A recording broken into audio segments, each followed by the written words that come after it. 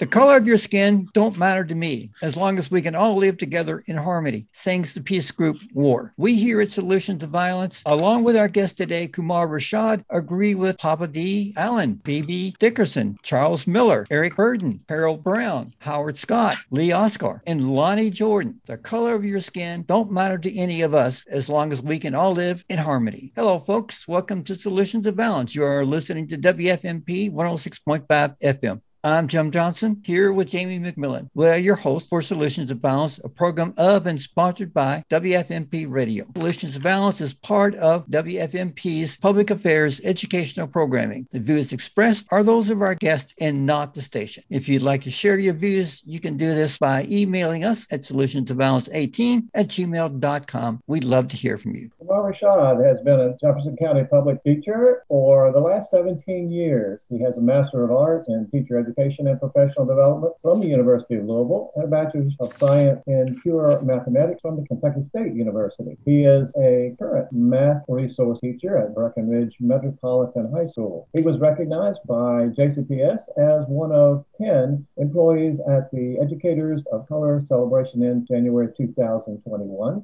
Kumar has served on the board of directors for both Jefferson County Teachers Association and Kentucky Educators Association. In addition, Kumar Rashad is a member of the Association for the Study of African American Life and History. Thank you, Rashad, for being with us today. Hey, thank you guys for inviting me. Appreciate it. Okay, so let's just jump right in. Kumar Rashad, you have 17 years experience as an educator and a teacher in the Jefferson County public school system. Currently, you are a math resource teacher at Breckenridge Metropolitan High School. Talk about the student population at Breckenridge Metropolitan. How diverse is it? What percent of the student body is white versus students of color? Is this diversity healthy for both white and African American students? Okay, well, Breckenridge Metropolitan High School is an alternative high school, so our students are awarded to us by the criminal justice system, whether or not the incident happened in school or out of school. So that's one thing that really makes my school unique in that aspect, is that if we were to talk about the school to prison pipeline, I'm on the tail end of that ride right there. So, so the urgency is real, is very real, because if we don't do our best to educate and really just try to save these young men, mostly young men, then most likely many of you may see them on the news, or we'll see them in our criminal justice system permanently. The student population is about 90% Black males. There are some females. There are two I can think of, maybe a few more Latino students, and maybe about as many, roughly five white students in as a student body.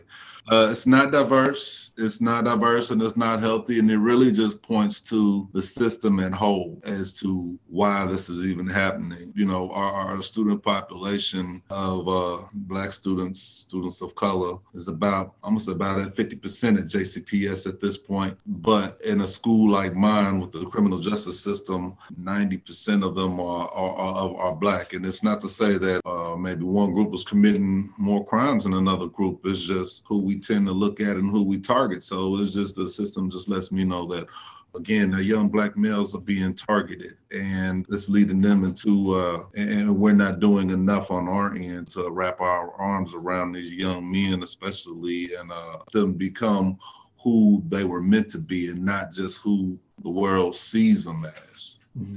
Yeah, sure. Yeah. 17 years is a lot of time to spend as an educator in one school district. We recognize JCPS with its over 96,000 students. It is a huge district. But tell us what you have experienced with this district. How has the school system changed, and talk about the progress and shortfalls that you've seen. Yeah, I've been with them since 2003, with JCPS since 2003, and that we had I believe Steve Dashman was the superintendent at that point, and I remember everything underneath him was really about data. We talked a lot about data and more data, and when you look at the data, the data we normally talk about. It's still the same data we always talk about, who's achieving what and what standardized test and how we're breaking it down across different racial and socioeconomic groups. So there was a lot of focus on data. And I remember there was a lot of conversation at that point about going to standards-based grading as we see it putting in today. More just let's just talk and conversation, and a lot of conversation on what can we do to decrease the academic achievement gap as well. That's what's always been the case. But overall, throughout all of these years, the district really hasn't made a sincere effort to analyze what is the academic achievement gap. Does it really exist or not? What do our people of color need? Do we really need another standardized test? No, of course not. So then we move on from there, and then we get Sheldon Berman, and I remember his was more of a, I think we started coming to more of a student-centered way of thinking around him, where, he was really bringing into the conversation a whole lot about the culture of the students and culture of the staff. And so we had that shift, but it felt like, for me, it just felt like people weren't ready for that yet. And he wasn't given enough time. He made a couple of, lost the faith of a few people along the way. And then we switched to Donna Hargens, and then we had someone who I just felt was just completely disconnected to the student population and culture, and that led us to the dismay that we land on the state's table of schools that need to be audited and taken over, and now we have Marty Polio, and that's really the Marty Polio really started. Is really one of them persons who's really trying to bring the two together, the Sheldon Berman and the Steve Dashner type together.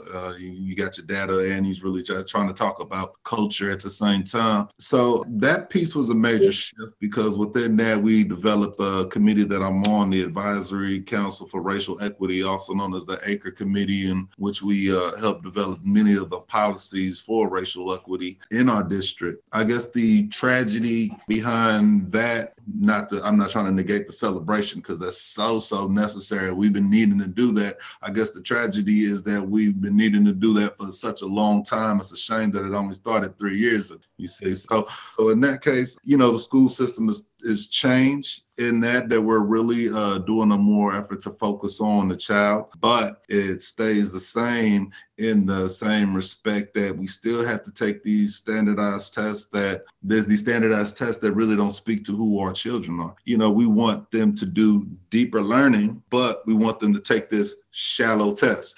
They don't go together.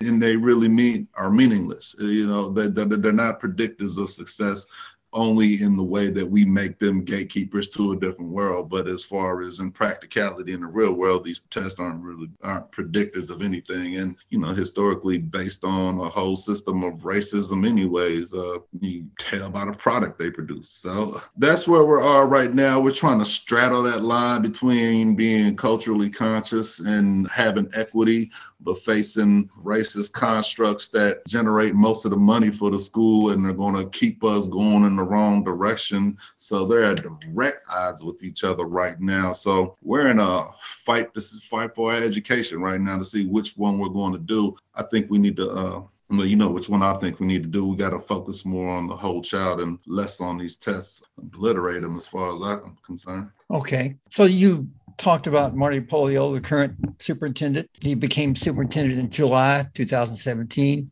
And you did point out, Kumar, that some progress has occurred. Jefferson County Public School System is no longer under the state assistance and audit of the Kentucky Board of Education. WEB, Du Bois, an all-Black boys middle school has been established. The district has 3 new elementary schools that will be built in South and West Louisville and Newburgh as well. The renovation of the 3rd floor at Shawnee High School in Louisville's West End has been completed. A new girls' academy that will contain only, or at least mostly, students of color has been established. But there are lingering problems. And you talked about the standardized test scores, and you'd like to just do away with those scores. But as of 2019, as the Career Journal article pointed out, penned by Olivia Kreff and Mindy McLaren, the article was titled "New Kentucky Test Scores Show Stark Differences in JCPS School Achievement," end quote, demonstrates that as of 2019. So that test score gap that you mentioned before, that exists between mostly middle-class white kids and mostly working class students. And then there's the JCPS Cascade Data Portal demonstrates that for fiscal 2020-21, some 10,528 African-American students were suspended, while only 3,582 white students were suspended. Those statistics demonstrate that out of 14,108 students suspended in 2020 and 21, 75% were African-American and only 37% were white. So considering these problems, what's your strategy for closing the standardized test score gap between middle-class white kids and mostly working class, mostly African-American kids? So I assume you just want to do away with that test score test altogether? Oh my goodness. Absolutely. I think that it has its place for those who want to use it. Okay. I wouldn't want to tie anyone's hands and say, no, you can't use it. But what I would offer is that not be the gatekeeper, that not be the way that we assess our kids and pin the number on them and identify them as the class, because that is a severe inaccurate representation of who our kids are and how they learn. There's so many skills and skill sets for survival that our kids need that we're not teaching, or if we're not teaching, or if we are teaching, that are not being assessed and don't make up who our students are. Decreasing the suspension for African Americans. We have to do a better job of getting more representation into these schools. We have to do a better job of getting more Black teachers, Black administrators, Black policies, Black curriculum, and multicultural, not just Black. We just happen to be, as far as numbers, very heavy in JCPS. But we need all of these. We need all of these because for our students, our students go through their whole lives seeing themselves as less than human, because that's how we present it to them in school. All of the heroes who we learn about as we're growing up, who invented the light bulb? Everyone's going to tell you Thomas Edison, without ever exposing the fact that his assistant, Lewis Latimer, a Black man, did most of the work, and that Thomas Edison light bulb was a complete failure until Lewis Latimer invented the carbon filament that made it shine. But he gets none of the credit. But that's the way that we're programmed to believe that we're not important, because if we weren't at the party, we weren't at the show. If you don't make it to the party, you weren't important. And the party is the history books that we're learning. And if we don't make it in there, we're not important. But when we do make it in there, we do make it as the slave. So again, you're teaching me that I'm nothing but a slave. And then you wonder why I act a certain way, because you already put that image on me. I didn't put it on myself. The school is the criminal in this system, and they're criminal because they choose to criminalize us without trying to understand who we are. And, I felt the same way when I was in high school. I wrote about it when I was in high school. And, and it's the same thing as a high school student. And, and the same feelings that I felt back then, that there was so much racism in the schools. And I'm coming from a perspective, when I grew up, I went to at least 11 different schools growing up around the country. And I'm talking about public schools in New Mexico, public schools in Texas, public schools in Georgia, public schools in Ohio, landed in Frankfort, Kentucky in my junior year in high school. So I'm very familiar with public schools all across America, and everywhere I went, I felt the same. It's all across the country. Yeah, we're minimalized. Even as a teacher, I'm minimalized. If I tell someone I'm a high school teacher, the first thing they're going to ask me is, do you teach PE? Do you coach basketball? Are you an ISAP instructor? But maybe they'll never trickle their way down. But I've got so much of that. But so we need more representation in all aspects of education, so that our kids can see the beauty of themselves, and then we can really connect to them instead of defining them in a way that imprisons them, figuratively and literally. And then going back to the test, like I said, we've got to find other alternatives that students are able to demonstrate, their competency. Because if I know that a student has a certain business acumen, whatever that business is, then I know that a student possesses many skills that expand beyond school walls. There are so many different things that our schools, that our kids are doing outside of school that really counts, that whose skills aren't being valued today. I have a student who comes back to my class after being shot a few times, and they come back and the student just has a will and desire to live, has a will and a desire to face challenges and to make next steps in his life. Whereas, what he had to deal with in his survival mechanisms and what brought him to the point where he shouldn't even be here, but he has to deal with that and compartmentalize that and really has to emotionally digest that, but be back in school in a few days, few weeks, or within a month or whatever, however the timeline goes, then that person has a certain resilience that can't be quantified on the test. That person has experienced so much more than another student who's living in a traditional family and has a traditional lifestyles, and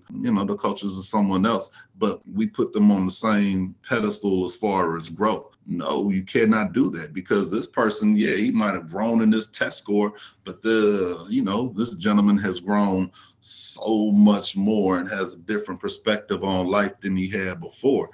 How you quantify that? He has to survive. This one just has to get a good grade so mom will be happy. Okay. So I'm completely against these tests. We have to find an alternative. If this alternative, if I would suggest one, be to, I like the JCPS version of a backpack, something where students can, identify their own skills and put it in their own words to present that to us. It has to be modified and, really refined so that it really reflects what we want. But I don't believe in a system that just takes away all the qualities of being a well-rounded human being and puts it on reading, writing, and arithmetic. It's not fair. It doesn't acknowledge all of our artistic geniuses who are truly geniuses, our little Picassos and, Banksys out there. We can't quantify that. So our school's failing, but we have these geniuses in here. It makes no sense. So again, it's an oppressive system that just intends to keep a certain group of people in permanent underclass. Yeah. And it's all funded by these testing systems. You don't get the right money unless you get the right score. You get more funding from the government. These testing companies are making billions, if not trillions, off of our money. And furthermore, they don't even tell you what you got wrong. You don't even know. How do you know you got it wrong? No one knows. They have complete control, autonomy over everything. I don't trust them. I really don't. And I, because I really just don't trust them at all, because they've had some complete autonomy. There's no transparency in anything that they do. All of these standardized testing systems do. I do I help recruit Black teachers, and they have to, a lot of times we've had to pass a standardized test of praxis. And I know of many stories of people who've taken these tests, failed the test, went back, changed their race, and passed the test. And that's just, it could be that they studied more. It could be that they had more training. I don't know, but that's the problem, is that none of these theories can be tested because there is complete, total autonomy, and none of their paperwork will ever be revealed by, if I try, you try, any of us, anybody tries. Nobody's getting into that system to see what they're doing. Yeah. Well, there's another change in Jefferson County schools for 2021-22 school year. Marty Polio, the superintendent, and JCPS administration are considering a change in the school assignment plan. That change will allow the mostly African American West End students to opt out of busing. If that plan is implemented, African American students will be able to choose as to whether they wish to attend their neighborhood school or be bused to a mostly white school in the suburbs. What's your take on this new school assignment plan? If most African American students choose to attend their neighborhood school, won't this choice take away any chance of creating schools with diverse populations? What about diversity too? Yeah, thank you. Diversity is a good thing. Diversity is a good thing. I never really liked any of the JCPS school assignment plan. They've always been very racist from the beginning. They've always required a majority of the work on the backs of folks who didn't need that extra pressure, who had the least amount of resources. Black folks for the majority, when we're talking about busing, we're talking about busing Black kids out of Black neighborhoods to schools and areas in which they don't live. That's the converse is, not as true. There are many exceptions, but not to the same rate. So we're not seeing the same rate of white kids being taken out of their neighborhoods and put into neighborhoods that they may or may not be familiar with. So that plan, and even now, there's no way really around it, because most of our, we talk about neighborhoods, but in most of our, we don't have many neighborhood schools in let's say West End communities.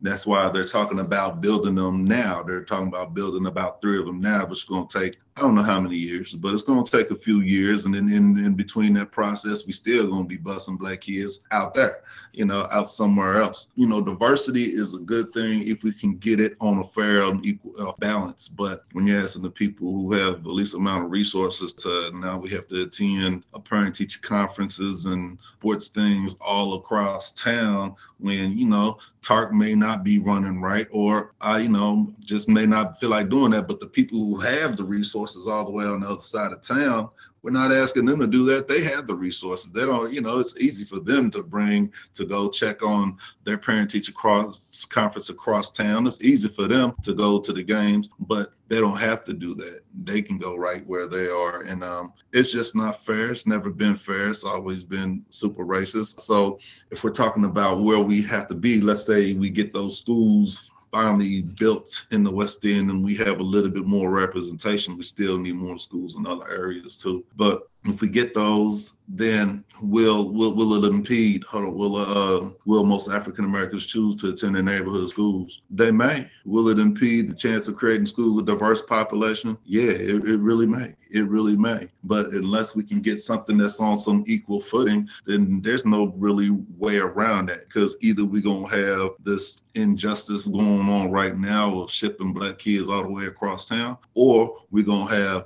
Black kids in their own surrounding, not necessarily a bad thing, not a bad thing. And honestly, for Roe versus Wade, schools are better for Black folks, for real. That's, my opinion, but I know this to be true because Black kids were going to a school with Black folks who cared about them.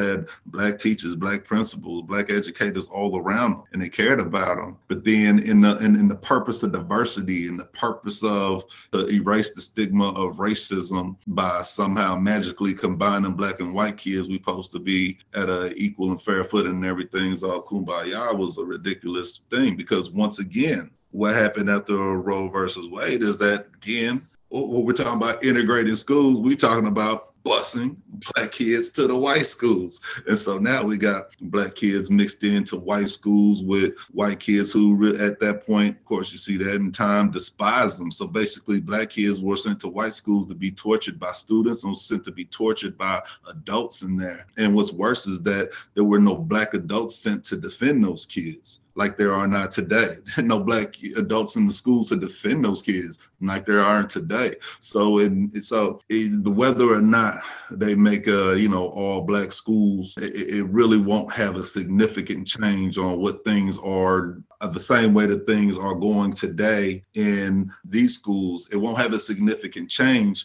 unless, and this is the big unless that the person who's in control of the academics in that school has a very good racial lens, has a success of, has shown prior success of educating Black children, really understands the cause and the plight of Black children, and not one who just has a high post degree. It has to be and that's the problem with many of schools. One of the schools I was in Atlanta as a high school, in one of my high schools, we'll talk about all Black high school, Harper High School, all Black, everybody that was Black, but the curriculum was super white. We didn't control that. We didn't control the curriculum there. The people didn't control the curriculum. The curriculum was super white. So it was anybody, from Atlanta area understood that Harper High School was a very dangerous high school. And that's what we're built on. So we've got to implement, if we're talking about, if we do end up having all Black high schools because we can't get this assignment right or in some way, shape, or form, we've got to make sure that we staff it with some folks who really understand the kids, understand the plight, understand what they're going through, and have had some sort of success dealing with them. We just can't throw anybody into the arena. Diversity is good, but like I said, it has to be on an equal footing. We can't foot the whole bill. Sure, yeah. So an all-white curriculum. Currently, there is a controversy raging concerning the teaching of African American and Native American history. That's because that's not white curriculum, African American and Native American history, as well as an attack on the teaching of the history of LGBTQ and women's rights movement. The Jefferson County public school system has been accused of teaching, quote, critical race theory, end quote.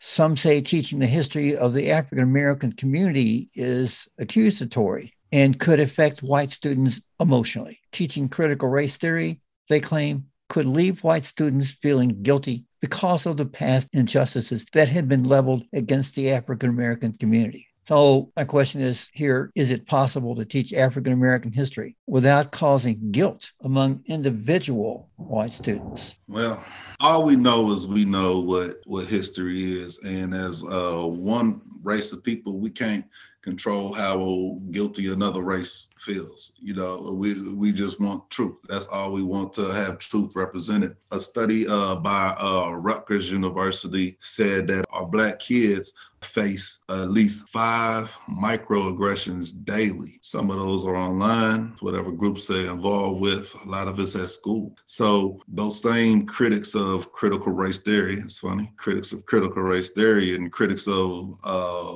Black and brown and LGBTQ history, are really disingenuous, because there is no sense of urgency when our kids are being attacked, and they are every single day. That teacher in Moore High School choking that student on the ground a week or two ago was not an isolated incident. It's never been. As a teacher, I've personally seen it myself many times. Not the exact choking or hurting of a student, but I've seen the instigation. I've seen the instigation by teachers who don't understand students, push a student to a point where, someone's young, they should be able to act or behave themselves better. But then again, you got to realize they're 15, 16 or younger. And an adult shouldn't be pushing the student to a point where, it looks like the adult wants to fight the student, but the adult has enough control not to throw the first punch. That's the reality. And so a lot of students, they get hit with these microaggressions and get hurt. You already been taught you a slave from K through 12, and now you still being stepped on and oppressed. And so these people who don't want Black history are okay with this being the way that it is right now. They're okay with this status quo of us being treated and like I keep saying, referring back to a permanent underclass. They're okay with that. And then they never have any real reasons on why we can't teach the truth. They never say it's not the truth. We're not teaching the truth. Well, first of all, critical race theory, JCPS can't teach critical race theory because JCPS, like most other people in the country, didn't know what critical race theory was for the most part. There's a few exceptions in there, but it's never been a focus. Kimberly Crenshaw wrote about critical race theory 40 years ago, and No one ever thought about the impact of, or really complained about the impact of critical race theory on this national level until Donald Trump made it an issue. And had he not pinpointed critical race theory as what he tried to demonize, just the phrase of critical race theory, and put it out to the public as something that's teaching Black kids to hate white kids because of the atrocities and the injustices of the past. Where you look at it and you ask yourself the critical question, when have Black people ever tried to take over this country? Furthermore, give me one name of one Black person who's ever tried to take over this country. Right. But then if you just want to subtract 8 months from today, then you see a whole lot of people try to take over this country on January 6th. So those are the people that we got to worry about. We're not worried about, we can't worry about teaching Black folks Black history. That's what we should be doing. That's what we should be doing.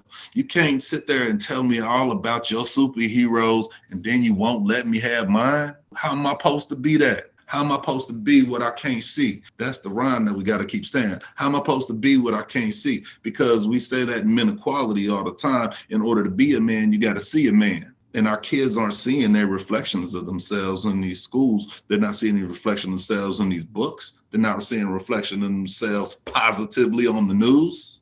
So all of these microaggressions just builds up a character. So now you can't sit there and wonder, why is it cool to do the things that people are seeing on the videos, exploiting cars, money, women, when that's the only image of them that they're allowed to see. If we're allowed to show them that how we were kings and queens in Africa, Mansa Musa, the richest man that ever lived on this planet, worth about 60 Jeff Bezos. If we tell them about Queen Nzinga in Angola, who does that hurt? The fact that she's one of the fiercest female fighters all the way into the 80s and 90s, she was on the battlefield, and that she fought the Portuguese, and the Portuguese ran her off almost four times, but she came back and fought back and beat them down to where they couldn't take over Angola until 10 years after she died. That make them feel a little bit different. When they hear about how Wonder Woman was based off of a group of Amazon women, and those Amazon women were really the African warriors that Benin from a land called Dahomey,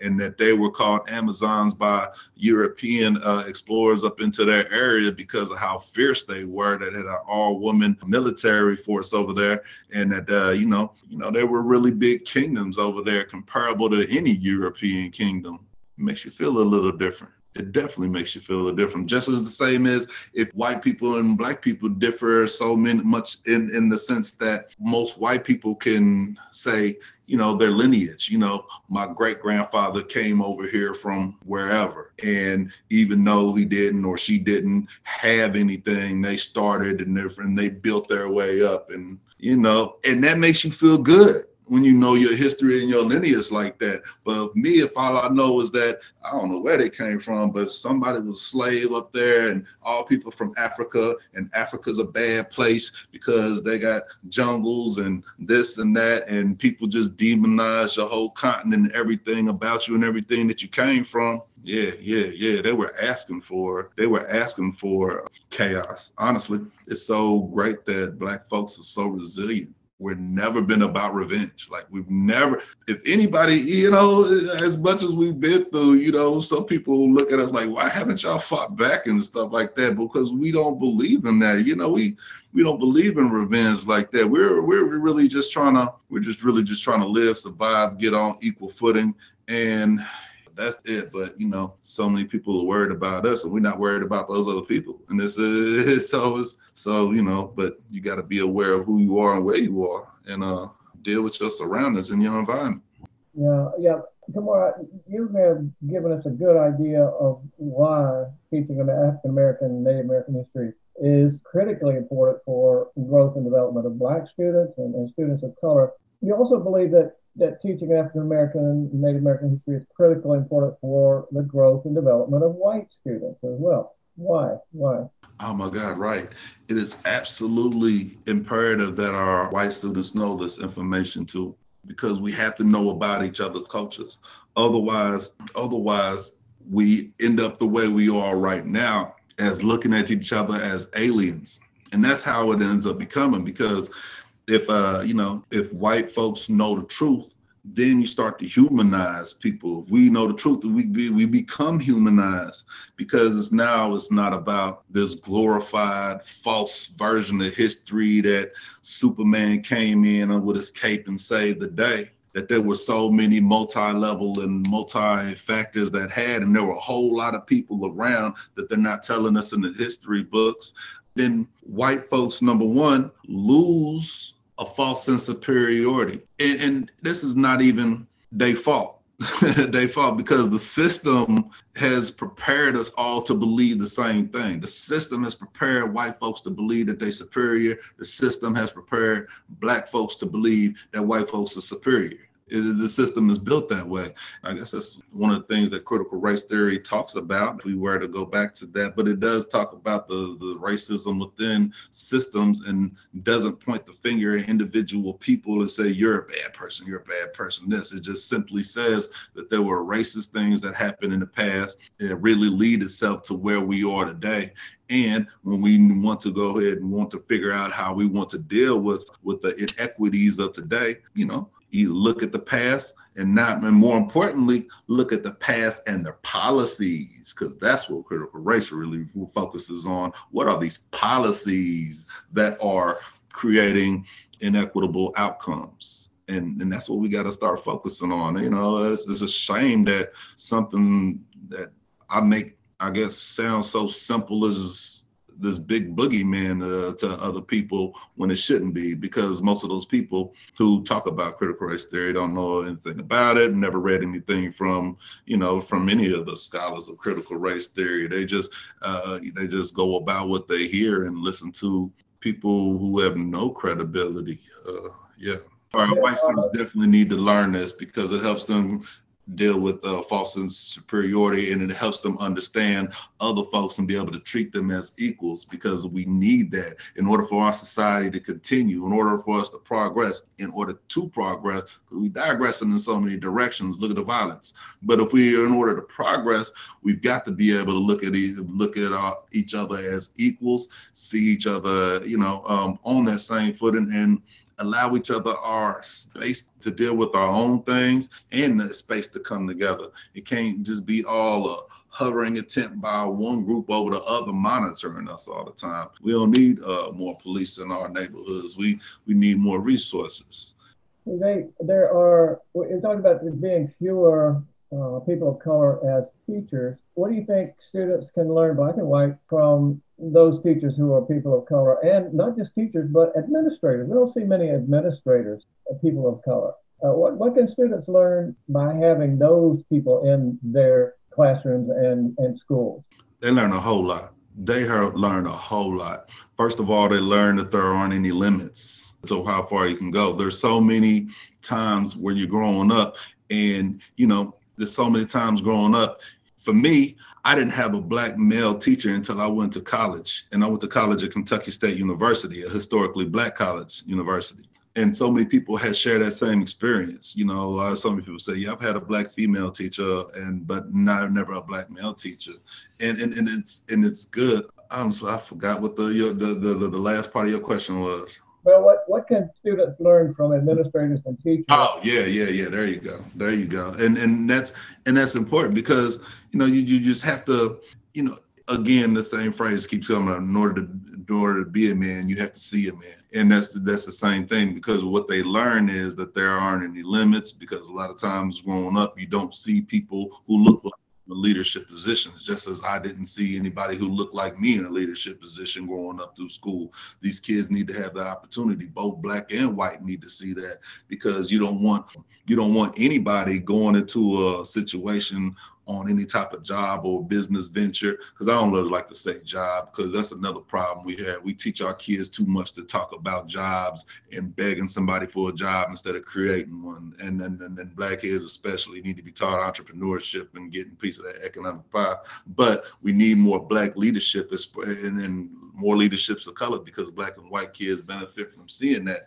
And not only that Black and white kids benefit from seeing that, Black teachers benefit along with the kids of seeing somebody Black in a higher leadership position, assistant principal, because a lot of for us is, especially in Jefferson, in all across the country, not just Jefferson County, Black folks are usually the last one hired in administration, whereas, for the longest time in Jefferson County, someone Black would have to wait 10, 15 years before they get promoted to just an assistant principal, where someone white would get it within 4 to 5 years. And it's just, and it hasn't been till recently that because of our committee, the Advisory Council of Racial Equity, that we've raised those numbers, that we have more representation and went from like 12% to over 30% administrators of color in the district. We need a lot of more help getting males in that color and Latinos. Yeah, we're way deficit on a Latino.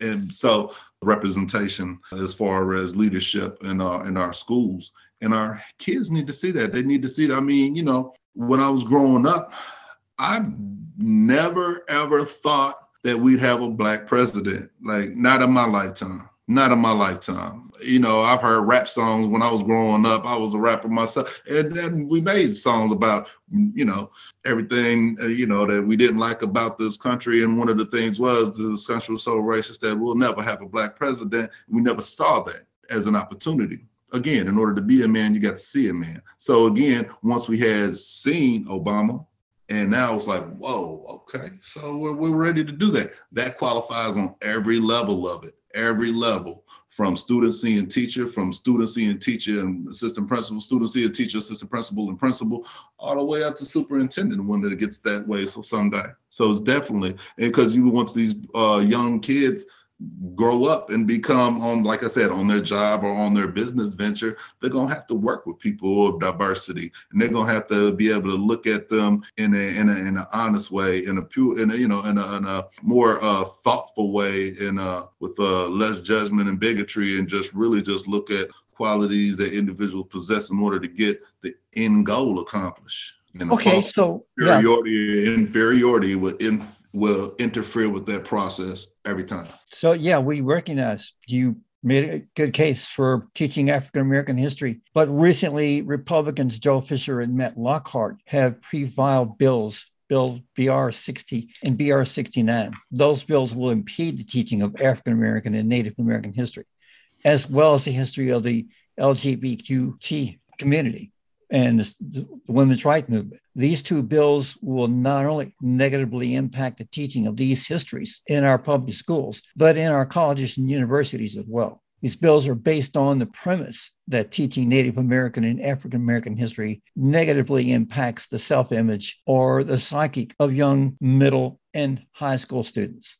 If the Fisher-Lockhart bills become law, the law would allow the Kentucky Attorney General to levy heavy fines, $5,000 per day, against districts found in violation, and revoke the certification of teachers found in violation. So, Kumar, what's your take on the Fisher-Lockhart bills? These bills are completely biased. They have no factual evidence on any of their claims, like none whatsoever. I went to one of their meetings, one of the No Left Turn Kentucky, basically another extension of the Tea Party here in Louisville, and they had a seminar, what they thought was exposing critical race theory, and they had two speakers talk about critical race theory, and they were saying a lot of things that were false, things they couldn't back up. And when I asked them,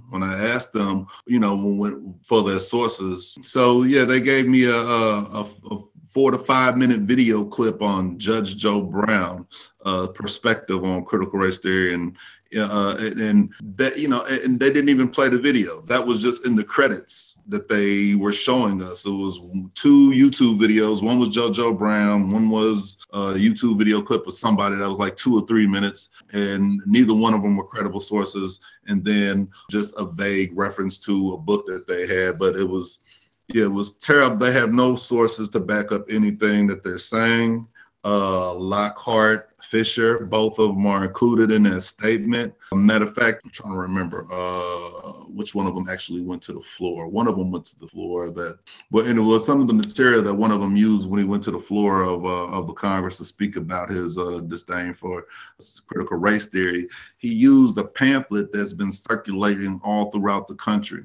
And this pamphlet states this false narrative of a teacher somewhere who decided to separate kids by black and by white. He got up on the TV and said that.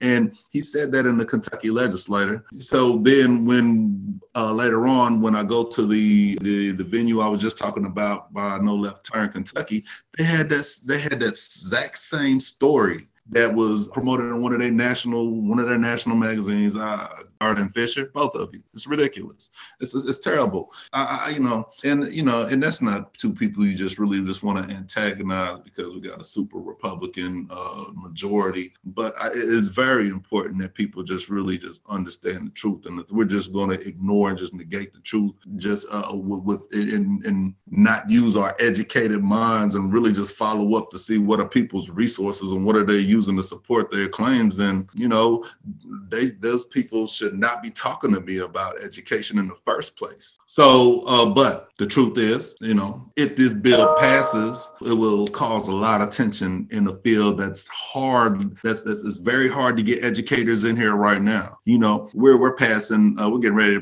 in a special session. They're talking about passing bills that's allowing retirees come back into the school system without paying into the teacher retirement system again, because we need more bodies in the classroom. This bill is going to push more teachers away, going to really decimate the field and really, and there's so many questions. How are you going to enforce it? So you just can't teach anything. Me personally, my philosophy is this bill's passed. Expect me to be the first one that they come after, because I will teach Black history every single day like I do already for every day of my life. They will never stop. It will never stop. They can go ahead and find what they want to find. They can go ahead and do what they want to do. But no, man, got to take a stand on this one. And this is a stand. This is the hill I'm ready to die on. Kumar, let's go in a different direction here. You are currently contemplating a run for Louisville Metro Council from District 15. District 15 roughly covers the Jefferson County region that stretches from Central Avenue on the north side. It includes the Churchill neighborhood on the east side.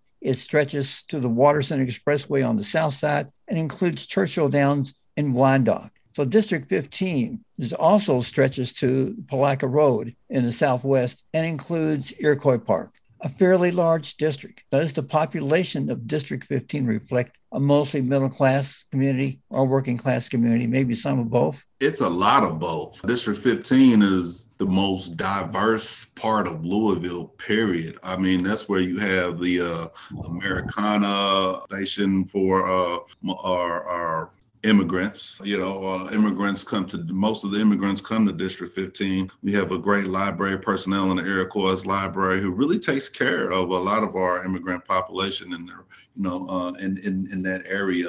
So we have that as a very large population. But then District 15 also goes out to Germantown on Eastern Parkway. So you have vast differences of what's going on between going from the Iroquois area, Churchill Downs area, going all the way to Germantown on Eastern Parkway. So that is it's a pretty large district. Yeah, it's a pretty large district, and it's very, very complex, and it's a very good mix of a lot of different families. We're talking about where I'm at right now. I'm in the the Cloverleaf neighborhood, and I call it one of the best kept secrets of Louisville. And that's not just because I'm the neighborhood association president, but it's also because it's really a quiet kept neighborhood, and it's really close to Iroquois Park, and it's part of our neighborhood. But you go in any direction, 2 or 3 miles in any direction, you see a lot of diversity, because then you can cut through and see our St. Mary's Hospital. We can go to Churchill Downs, and there's a lot of areas over there that are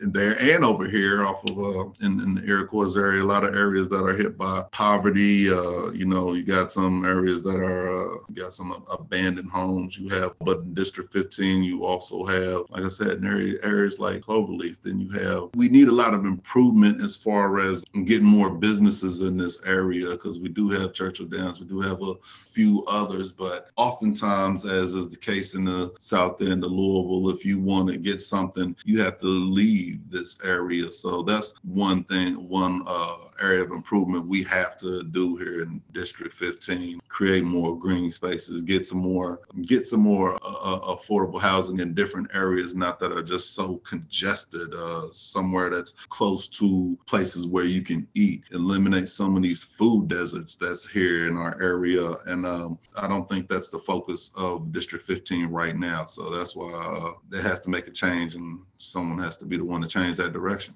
Okay, well, our Democrat Kevin Triplett currently represents District 15. What can you bring to the table that Kevin Triplett has not? And how will this new resolution for benefit people for District 15? Yeah, what I bring to the table is compassion for the underrepresented. We have many pockets of underrepresented people in District 15 who have never seen their councilman and would never see their councilman. We're constantly operating out of a status quo mentality. You will see neighborhoods like the one I live in. Yeah, we'll see our councilman. If we request our councilman, we'll see our councilman. Because this area that I live in, this is a big voting hub. So they'll see the councilman over here. So that's one of the things. So it's not about just going out and appeasing just the more affluence of your district. We have to really put things in action that really help all of our neighbors. Like I said, we have a lot of programs that we can, a lot of programs that really are here to help our immigrant population. And there are other programs that, we can support those type of programs. Like I said, the Iroquois Public Library, Americana, and different type of things. And, do all that. And like I said, different things earlier as far as, creating more green space, creating more economic opportunity. I think that it's a shame that here in this district that we've had a grocery store shut down, creating a big food desert right here in this area. But at the same time that we create a food desert, then we want to go ahead and build a complex with 200 home units in there and say, oh, we're doing that just for affordable housing. But when I come to the table and say that the affordable housing place that you're talking about should be put closer, it's actually a place that's actually closer to me than where they wanted to, but it's actually in a place that's more convenient, that actually has sidewalks and closer to a Kroger so that people can eat and not leaving these people in a food desert, then it's just, nobody wants to hear that. Nobody wants to hear that. We just want District 15, we just want to make deals with councilmen and other districts who want to put different units in our district that they're not willing to put in their district, because we're just going to sit there and take it and not really do anything for the people. I'm not a minimalist. Anything I put my heart to, I go all the way in. And when it comes to representing, so what I would bring to the table is visibility, transparency. What you see is what you get always. You wanna know what I'm thinking or I'm feeling, just ask me. Would continue putting out newsletters and really, like I said, creating economic opportunities for our people out there. There's so many different groups of people who don't even know about resources that we have in the city that are able to help them out. Kentucky Housing Corporation, Volunteers of America, building tiny houses, doing things with Habitat of Humanity, and just wraparound service of people who are homeless. And we're not looking at that. We're not looking at creating programs that teach these kids in these areas how to go to these broken down homes, revamp these homes, sell these homes, do something in school right now to make so that the kids can leave school tomorrow go out and do some sort of and be a positive benefit to their community. You know, with every abandoned house should be a learning opportunity there that we as a city could be able to learn from and take an experience and let some of these kids and families build from these houses and get involved in all sorts of processes that would help the community as far as revitalize a neighborhood, getting together with U of L research department who's made us a serious effort in the past 3 or 4 years to plant trees in people's neighborhoods and do different scientific efforts to raise the quality of air. Speaking of raising the quality of air, looking at all the air pollution and emissions laws that we have across the state and saying, hey, we don't have to settle for the status quo. If the state sets the limit right here, we have the right to restrict it even further. You know, we don't have to let all these emissions go out into our atmosphere. We can control what businesses do, put clamp down, stand up to the big corporations and make them pay their fair share of taxes that they refuse to do. How much money is, you know, I like Churchill Downs as a neighborhood association president because they support the neighborhood that I'm in. But I do as a school teacher, I'm like, hey, y'all owe us some money on this property taxes there, man. We need some of that money to help our students. So we've got to make, and that's just not the only one. I mean, that's just one I'm picking on right now. I could go to Yums Corporation, say the same thing, but they need to really pay their fair share of taxes and support our kids. Stop taking money from my babies. So those are the things that I offer that current councilmen would never have the willingness to stand up to different people. So a lot more. There are so many other things we want to talk about. Unfortunately, Mr. Rashad, we are about out of time, and we want to thank you for being our guest today on Solutions to Violence. All right. Appreciate it. Thank you, guys. I'll talk to y'all soon. Ladies and gentlemen, we are again out of time. Solutions to Violence airs on Mondays at 5 p.m., Tuesdays at 8 a.m., Wednesdays at 6 a.m. Today's program will be repeated September 14th and 15th. The Solutions to Violence program featuring Kumar Rashad will be placed in our archives September 15th, 2021. To listen to our archives, visit us at forwardradio.org. Scroll down to Program Archives, and then scroll down to Solutions to Violence program that features Kumar Rashad. If you'd like to share your thoughts about our discussion with Kumar Rashad, you can reach us with the following email, solutionstoviolence18@gmail.com. Thank you for joining us in our search for Solutions to Violence. I'm Jamie McMillan with Jim Johnson. We're your hosts for Solutions to Violence. Our technical engineer is Carolyn Brooks Johnson. Until next time, please keep the peace in your own personal way and help others do the same. Thank you for listening.